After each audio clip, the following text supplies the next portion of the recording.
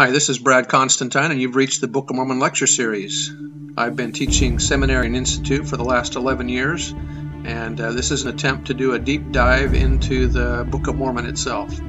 I'm hoping that you'll find this uplifting and edifying. This is not an official recording of the Church of Jesus Christ of Latter-day Saints, but every attempt has been made to be as doctrinally accurate as possible.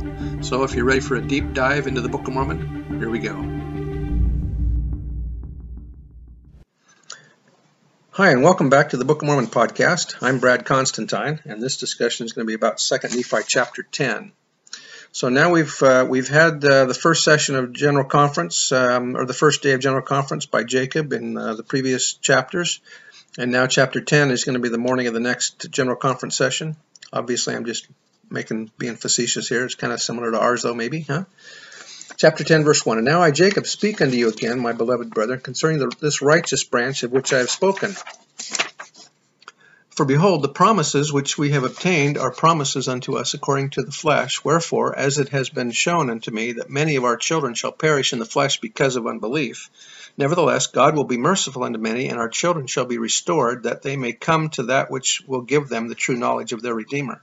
Wherefore, as I said unto you, it must needs be expedient that Christ, for in the last night the angel spake unto me that this should be his name, should come among the Jews, among those who are the more wicked part of the world, and that they shall crucify him. For thus it behooveth our God, and there is none other nation on earth that would crucify their God. For the first time in the Book of Mormon that the name Christ is used, from this point forward it is used 300 times in the Book of Mormon. The name Jesus is not revealed until 2 Nephi 25 by Nephi. The prophecy that just mentioned was the most remarkable because crucifixion was unknown to Hebrew law. The Mosaic Code prescribed the penalty of death in 4 forms: stoning, burning, beheading, and strangling. And that was Doctrinal Commentary of the Book of Mormon. Joseph Smith said that this generation is as corrupt as the generation of the Jews that crucified Christ, and if he were here today and should preach the same doctrine he did then, they would put him to death. Verse 4, for should the mighty miracles be wrought among other nations, they would repent and know that he be their God. But because of priestcrafts and iniquities, they at Jerusalem will stiffen their necks against him, and that he be crucified. Wherefore, because of their iniquities, destructions, famines, pestilences, and bloodshed shall come upon them. And they who shall not be destroyed shall be scattered among all nations.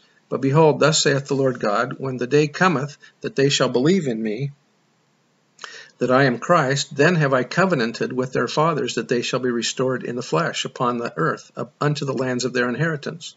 And it shall come to pass that they shall be gathered in from their long dispersion, from the isles of the sea, and from the 4 parts of the earth. And the nations of the Gentiles shall be great in the eyes of me, saith God, in carrying them forth to the lands of their inheritance. This has reference here when he talks about the nations of the Gentiles. He's talking about America and Great Britain, who are going to assist the Jews in returning to the lands of their inheritance, which happened in the 1940s when Israel was recognized as a state. Verse 9, yea, the kings of the Gentiles shall be nursing fathers unto them, and their queens shall become nursing mothers. Wherefore the promises of the Lord are great unto the Gentiles, for he hath spoken it, and who can dispute? So here Jacob is again quoting from Isaiah. But behold, this land, said God, shall be a land of thine inheritance, and the Gentiles shall be blessed upon the land. So he's talking here about the Lehites, and that they will inherit the land of America. Joseph Fielding Smith said, there is strong presumptive evidence in the blessings given by Israel to his son Joseph and his sons Ephraim and Manasseh, as recorded in Genesis, that they were to inherit a land far from Jerusalem and become a multitude of nations. Joseph was promised that his inheritance should be to the utmost bounds of the everlasting hills, that he was a fruitful bough by a well whose branches run over the water. Moreover, he was to receive a greater inheritance than his progenitors who were given the land of Palestine. The Book of Mormon is the record of the descendants of Joseph who were led across the great waters to inherit this western land, which is designated as being choice above all other lands. Surely these blessings could not be realized in Palestine. Joseph and his sons did not become a multitude of nations there. The tribes of Ephraim and Manasseh did not receive a more wonderful inheritance in Palestine than any other of the tribes of Israel. There the chief honors were conferred first on Benjamin and then on Judah. Here in America, all these promises were fulfilled when the descendants of Joseph possessed the land given as their inheritance. There are many references in the Bible to Zion, a land or place separate and distinct from Jerusalem. Such passages are found in the 2nd chapter of Isaiah and the 4th chapter of Micah. It would be foolish to say that these references to Zion were to the hill in Jerusalem where David dwelt. Through modern revelation, the Lord has made it known that the American continent is Zion. It is to be on this land that the city Zion, the New Jerusalem, shall be built.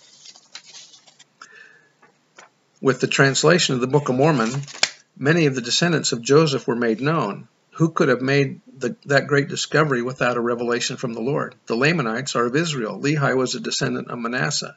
We are informed that Ishmael, whose children joined the family of Lehi, was of Ephraim. In this way, children belonging to these two tribes were planted in America. It is true that others also came, and it is just possible that the Lord, remembering his promise to Joseph, sent with the Mulekites others of the tribes of Joseph. At any rate, this land was given to them as their everlasting inheritance. They have inherited it in the past. They will do so more fully in the future. We are told that there was a prophecy in the destruction of the coat of many colors worn by Joseph.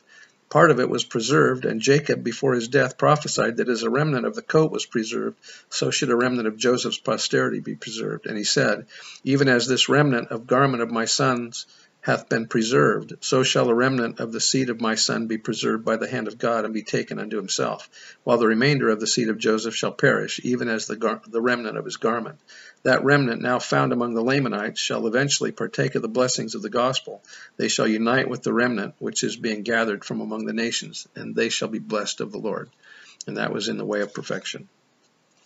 Verse 11, and this land shall be a land of liberty unto the Gentiles, and there shall be no kings upon the land who shall raise up unto the Gentiles.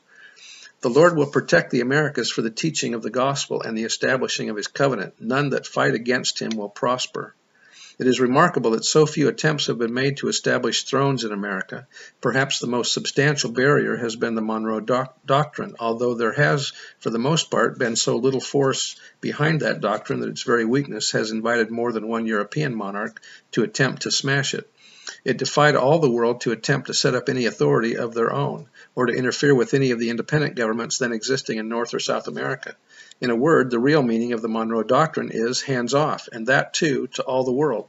One could imagine that the Book of Mormon prophet might have been standing at the elbow of President Monroe when he signed the document as it was handed to him by the Secretary of State, John Quincy Adams.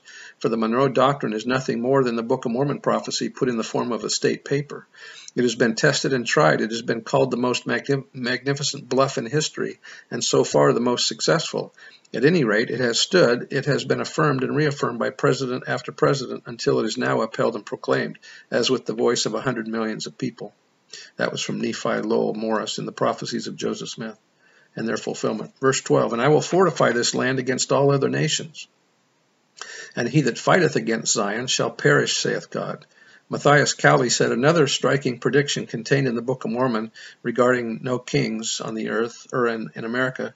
Brother Cowley said, gradually, yet with certain progress, has the government of kings been abolished from the American continent until nearly all governments in North and South America are republics.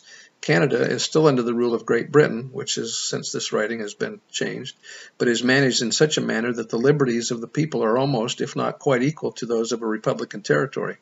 Those who know the history of the effort to make Maximilian a king in Mexico also know how terribly the words of the Book of Mormon have been verified. For he that riseth up a king unto me must perish.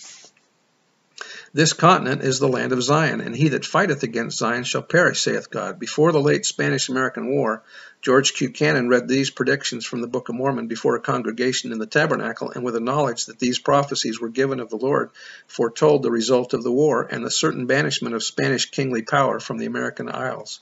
Other prophecies of the sacred volume have been verified since its publication to the world. Those verified should establish faith in reasonable minds that the unfulfilled parts will surely come to pass. Continuing, verse 14, for he that raiseth up a king against me shall perish, for I, the Lord, the King of heaven, will be their king, and I will be a light unto them forever that hear my words. Wherefore, for this cause, that my covenants may be fulfilled, which I have made unto the children of men, that I will do unto them while they are in the flesh, I must needs destroy the secret works of darkness, and of murders, and of abominations. Wherefore he that fighteth against Zion, both Jew and Gentile, both bond and free, both male and female, shall perish, for they who are the whore of all the earth, for they are For they who are not for me are against me, saith our God. For I will fulfill my promises which I have made unto the children of men, that I will do unto them while they are in the flesh. Wherefore, my beloved brethren, thus saith our God, I will afflict thy seed by the hand of the Gentiles. Nevertheless, I will soften the hearts of the Gentiles, that they shall be like unto a father to them. Wherefore the Gentiles shall be blessed and numbered among the house of Israel. He's talking here about those in the United States of America. And although they did persecute the Lamanites early on, that they are now helping them as best they can.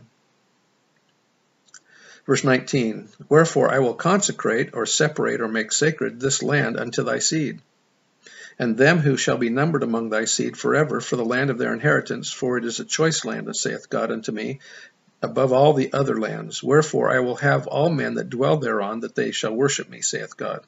And now, my beloved brethren, seeing that our merciful God has given us so great knowledge concerning these things, let us remember him, and lay aside our sins, and not hang down our heads, for we are not cast off. Nevertheless, we have been driven out of the land of our inheritance, but we have been led to a better land. For the Lord has made the sea our path, and we are upon an isle of the sea. Anything away from Israel was considered to be an isle of the sea. But great are the promises of the Lord unto them who are upon the isles of the sea. Wherefore, as it says isles, there must needs be more than this. And they are inhabited also by our brethren. For behold, the Lord God has led away from time to time from the house of Israel according to his will and pleasure. And now behold, the Lord remembereth all them who have been broken off. Wherefore he remembereth us also. Therefore cheer up your hearts, and remember that we are free to act for yourselves, to choose the way of everlasting death or the way of eternal life. So he's telling us here, cheer up your hearts. Cheer up because the atonement is real. We will be reconciled to God if we repent and stay on the straight and narrow path. And that's what we need to remember. 24, Wherefore, my beloved brethren, reconcile yourselves to the will of God, and not to the will of the devil and the flesh. And remember, after ye are reconciled unto God, that it is only in and through the grace of God that ye are saved. Wherefore, may God raise you from death by the power of the resurrection, and also from everlasting death by the power of the atonement, that ye may be received into the eternal kingdom of God, that ye may praise him through grace divine. Amen. So that's the end of Jacob's talk. Pretty remarkable conference talk, don't you think? I testify that these things are true, and that the remarkableness of these prophecies, that there won't be kings upon the land, and how truthfully that's been fulfilled. Both North and South America, there are no kings. I bear testimony of the truth of the gospel in the name of Jesus Christ. Amen. If you like this podcast, share it. Talk to you later. Bye.